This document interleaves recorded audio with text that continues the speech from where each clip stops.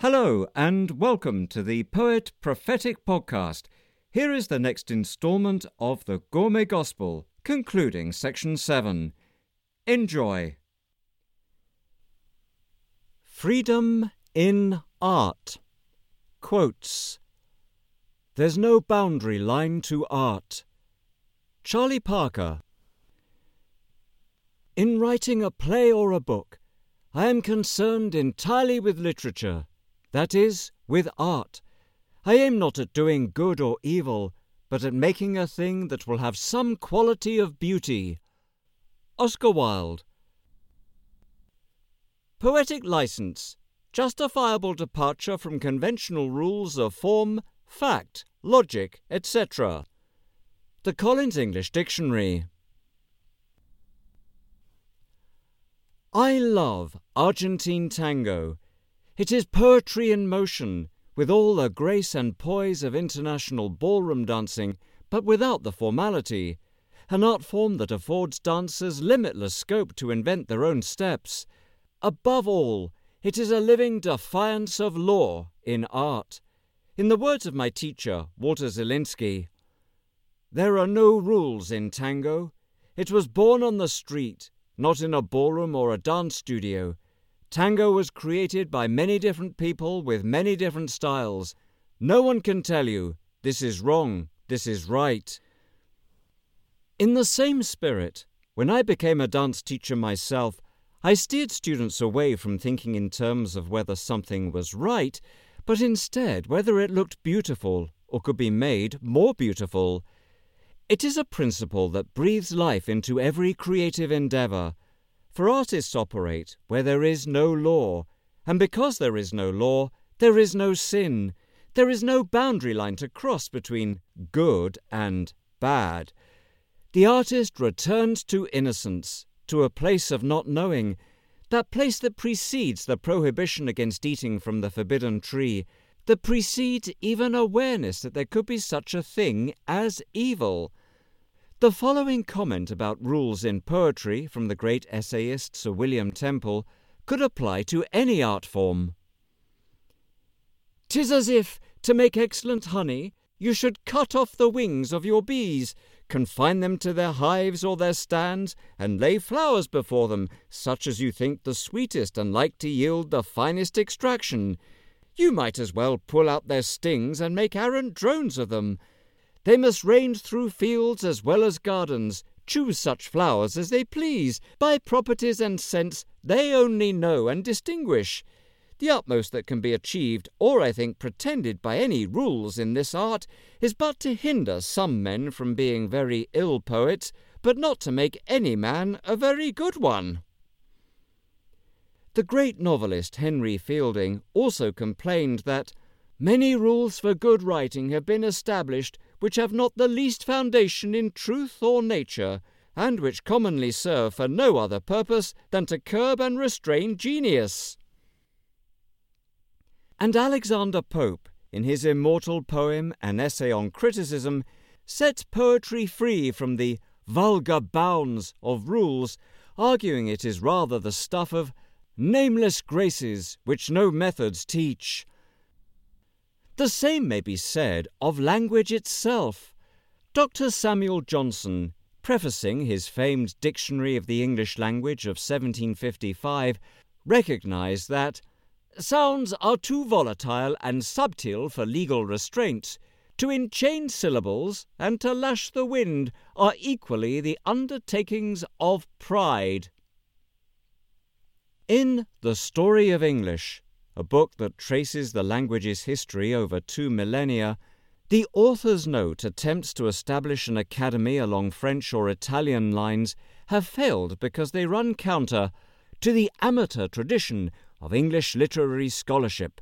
The English language cannot be controlled by legislation or remade by committees. English has its own momentum and its own laws. The instinctive impulse. Quotes. "All this talk about the method. What method? I thought each of us had our own method." Laurence Olivier. Logical argument is what destroys poetry, because poetry is beyond logic. Robert Graves. And Nijinsky hadn't the words to make the laws for learning to loiter in air. He merely said, I merely leap and pause. Richard Wilbur. The artist's heart, aligned with the will of God, acknowledges no law but that which is within, whether painting the smile of the Mona Lisa, illuminating the Magi, embodying the seasons in a string quartet, or unfolding the mysteries of the human heart in the lines of Hamlet. His mind set on what the spirit desires, whether in conscious, subconscious, or superconscious realms, the life of God flows from within him like streams of living water. God's spirit joined with his spirit, dwelling in him as marrow in the bones, he fashions, in service to his life's purpose and joy, great works of art that honour the Creator's call, and reveal, as Shakespeare puts it, a heavenly effect in an earthly actor. The appearance of that heavenly effect varies according to the unique lens of each artist through whom it shines.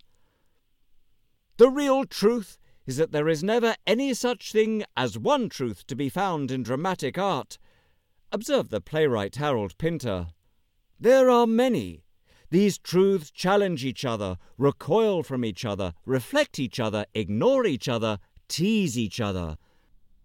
So, in holding the mirror up to nature, again quoting Shakespeare, the artist's own discretion is his tutor. The Word became flesh. Speaking of actors, there can be no more divine calling, for just as Christ is the Word made flesh, the actor is the word of the playwright made flesh. Meanwhile, by losing himself in the character he plays, the actor also embodies Christ's calling to lose his life in order that he may find it.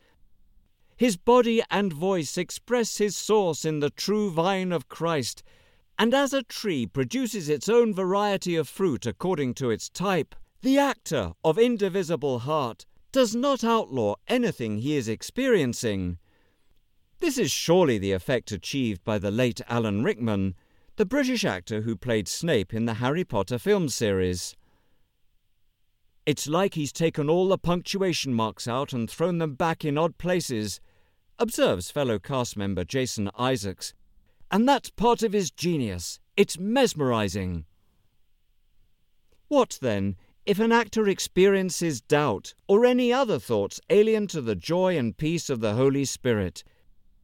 In a spirit of compassion for himself, he can return his focus in an instant to some symbol of his love that, as with the unbendable arm exercise, holds his attention so magnetically that the former petty concerns become irrelevant.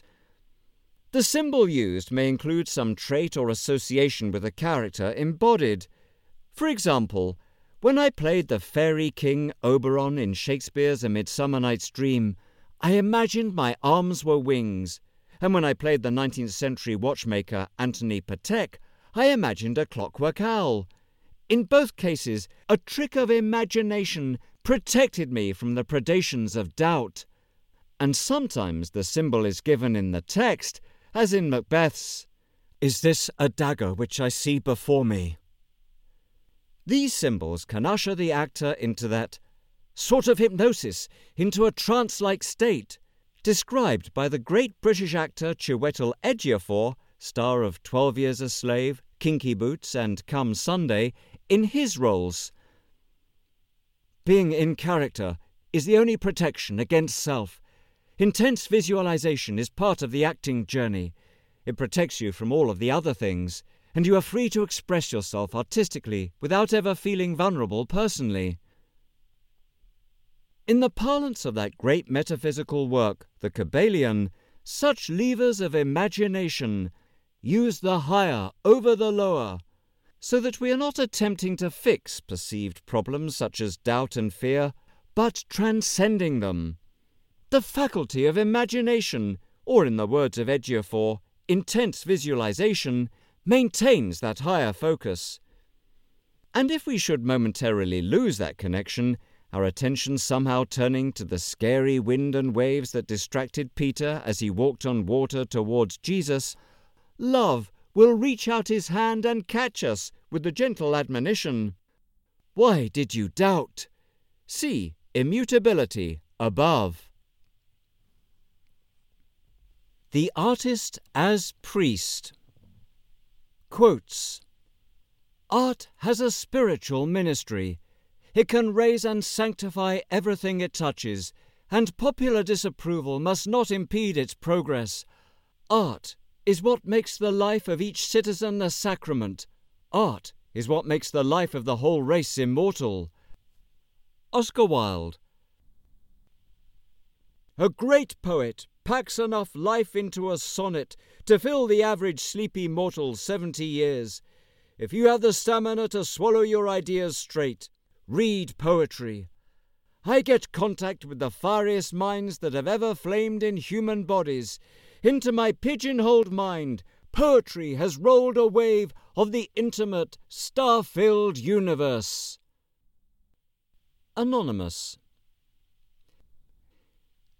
String theory was officially born in 1970, postulating that different particles are as different musical notes on a stringed instrument. The theory has enjoyed widespread recognition and acceptance since the mid-1980s. But for all their brilliance, astrophysicists weren't the first to recognize the connection between particles and music. In Shakespeare's The Merchant of Venice, for instance, Lorenzo tells Jessica, as they contemplate the floor of heaven above them, "There's not the smallest orb which thou behold'st, but in his motion like an angel sings, still choiring to the young-eyed cherubins."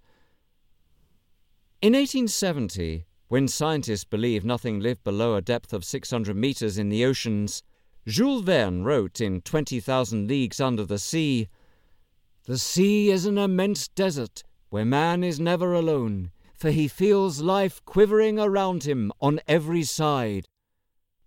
Now science has caught up to the fact that there are more species in the deep ocean than in the rest of the planet put together. So what enables writers to grasp divine mysteries centuries before scientists? The answer must lie in the artist's familiarity with realms of imagination and intuition where the Holy Spirit dwells, deep in mysterious places that deductive reasoning cannot reach. However, this is not to deny scientists access to the same faculties. Einstein himself said, "I believe in intuitions and inspirations. I am enough of the artist to draw freely upon my imagination. Imagination is more important than knowledge." The great theatre director Max Reinhardt asks, "What is it that distinguishes the artist? It is that he reacts to whatever he encounters deeply and powerfully, that things hardly visible, hardly audible, stir and move him." Again, this is especially true of the actor who attempts to fly above his narrow material existence. The possibilities inherent in him, but not brought to full growth by his life, thus unfolded their shadowy wings and carried him far over his knowledge and away into the heart of a strange experience. He discovered all the delights of transformation, all the ecstasy of passion, all the elusive life of dreams. Artists also take on the priestly role of communicating the divine to humanity and vice versa, while identifying with humanity's predicament, becoming, again to quote these lines of Shakespeare, "the very opener and intelligencer between the grace, the sanctities of heaven, and our dull workings."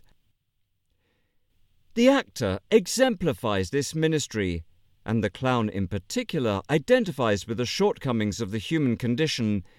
According to British actress Emma Thompson, "The really good clown comes on and fails miserably. Just by coming on, a clown makes people laugh because you are saying, 'I shouldn't be here at all, I can't do this.' It's about failing. It's wonderful because laughter is a celebration of all our failings. that recognition that we are not gods, that we are human. That's what clowns are for, that's why they are important. I've discussed the value of failure in creative work. Failure is terribly important. Perhaps that's what I'm saying. The notion that failure is a negative thing is wrong. And, along with a priestly role, we may infer a prophetic one too. As Todd London writes of the theatre community, in direct contradiction to the rest of American life, with its corporate culture and party lines, life in our village demands that we take things personally. In an increasingly media-filtered mass-market society, theatre's definite personalness becomes a reminder, a call from our most submerged selves, a necessary defiance against bland life and institutional behavior, against correctness, against denial. It's our radical assault on what sociologist Irving Goffman frighteningly called the bureaucratization of the spirit. Like the psalmist, the artist is stirred by a noble theme. With Tennyson he sees, through his own soul, the marvel of the everlasting will, and from that inspiration brings forth new treasures as well as old. Thus is he empowered to create that which is lovely, admirable, noble, excellent, and praiseworthy. The ministry of Dionysus. In all of Greek mythology, the most Christ-like of the gods has to be Dionysus. Snatched to a place of safety after birth to protect him from the murderous intents of Hera, he was not just god of the vine, but also became the god of artistic inspiration, celebrated annually in ancient Greece with a 5-day theatre festival. During these days, according to the great classicist Edith Hamilton, the ordinary business of life stopped. No one could be put in prison. Prisoners were even released so that they could share in the general rejoicing. But Dionysus was also a sufferer. The vine is always pruned as nothing else that bears fruit, every branch cut away, only the bare stalk left. Through the winter, a dead thing to look at, an old gnarled stump seeming incapable of ever putting forth leaves again. Like Persephone, Dionysus died with the coming of the cold. Unlike her, he suffered a terrible death. He was torn to pieces, in some stories by the Titans, in others by Hera's orders. He was always brought back to life. He died and rose again. It was his joyful resurrection they celebrated in his theatre. Thus Dionysus came to be, the assurance that death does not end all. His worshippers believed that his death and resurrection showed that the soul lives on forever after the body dies. In his resurrection, he was the embodiment of the life that is stronger than death. He, and not Persephone, became the center of the belief in immortality. So, in the Greek mindset and in this Christ-like figure, we have a model of death and resurrection, as well as an exemplar of the performing arts. The critic's cant. Quotes. After Momus pronounced all his judgments, Jupiter drove the critic out of heaven and told him that a fault-finder could never be pleased, and that he should stop criticizing the works of others until he had created something worthwhile himself. Aesop, Jupiter, Neptune, Minerva, and Momus. Pedant, one who emphasizes trivial points of learning, a narrow-minded teacher who insists on exact adherence to rules. Webster's Dictionary. When the flush of a newborn sun fell first on Eden's green and gold, our father Adam sat under the tree and scratched with a stick in the mould, and the first rude sketch that the world had seen was joy to his mighty heart, till the devil whispered behind the leaves, "It's pretty, but is it art?" Rudyard Kipling, The Conundrum of the Workshops. I love Prospero's epilogue in The Tempest, which includes the lines, "My ending is despair, unless I be relieved by prayer." But my love for this speech deepened one afternoon as I spoke it on stage, and saw tears in the eyes of an audience member. In that moment, I realized the enormity of Prospero's decision to leave his island, his magic, his books, and return to Milan. Thus may an audience member bless the sacred ground of the stage, endowing it with laughter, tears, applause, gasps, and awed silences. Are not these praises among an actor's wages? When theatre is perfect, writes British playwright Tom Stoppard, the stage would disappear. The character and the audience are one, as if the audience had been handpicked one by God. Such a listener is one disposed, in Shakespeare's words, to piece out our imperfections with your thoughts, gently to hear, kindly to judge our play. Or as Alexander Pope put it, a perfect judge will read each work of wit, with the same spirit that its author writ, survey the whole, nor seek slight faults to find, where nature moves and rapture warms the mind. But in the same work, Pope warns against the depredations of the critic. Neglect the rules each verbal critic lays, for not to know some trifles is a praise. Most critics, fond of some subservient art, still make the whole depend upon a part. So let us draw a distinction between reviewer and critic, in which the latter tribe are, to quote the great stage actress Ellen Terry, 1847 to 1928, sharp of eye, but oh, how dull of vision. They are to art what the Pharisees were to faith, a brood of vipers, according to Jesus, who strain out a gnat, but swallow a camel. See also Straining Gnats below. An actor on stage is in the light and vulnerable, bares his soul, risks everything, while the critic sits in the dark, invulnerable, risking nothing.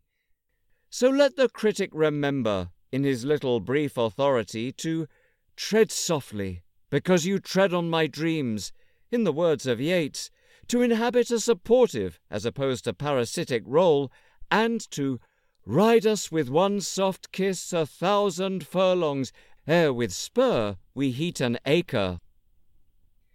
Nor, on the other hand, is the reviewer's calling that of a mercenary hireling, ready to talk up a show at a producer's bidding or bribery, with made-for-advertising quotes in support of a lucrative but hollow production.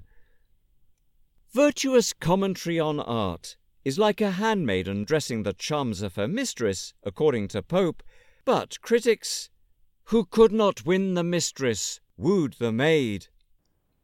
Another author who railed against the breed was Henry Fielding. Now in reality, the world have paid too great a compliment to critics, and have imagined them men of much greater profundity than they really are. From this complaisance the critics have been emboldened to assume a dictatorial power, and have so far succeeded that they are now become the masters, and have the assurance to give laws. It is perhaps the same spirit of verbal violence that Michal, in her jealousy, attempted against King David after he danced before the Ark of God. As the Ark of the Lord was entering the city of David, Michal, daughter of Saul, watched from a window, and when she saw King David leaping and dancing before the Lord, she despised him in her heart. When David returned home to bless his household, Michal, daughter of Saul, came out to meet him and said, "How the king of Israel has distinguished himself today, going around half naked in full view of the slave girls of his servants, as any vulgar fellow would." David said to Michal, "It was before the Lord, who chose me rather than your father or anyone from his house, when he appointed me ruler over the Lord's people Israel. I will celebrate before the Lord. I will become even more undignified than this, and I will be humiliated in my own eyes. But by these slave girls you spoke of, I will be held in honor." Dante even imagines a section of hell, the third part of the seventh circle in Inferno, for those who have committed violence to art, and must now languish on a plain of burning sand, their naked bodies assailed by great flakes of flame that fall like snow. Still, if ever a critic's words are directed at you, you may regard them as mist. They cannot enter, much less affect, the realm of your indestructible and immutable essence. See immutability above.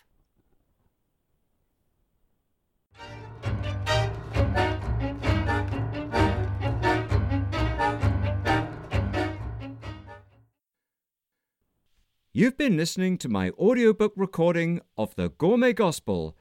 You can find the links to get your copy by going to my website, poetprophet.com, where prophet spelt Prophet. Until next week, this has been Abdiel Leroy.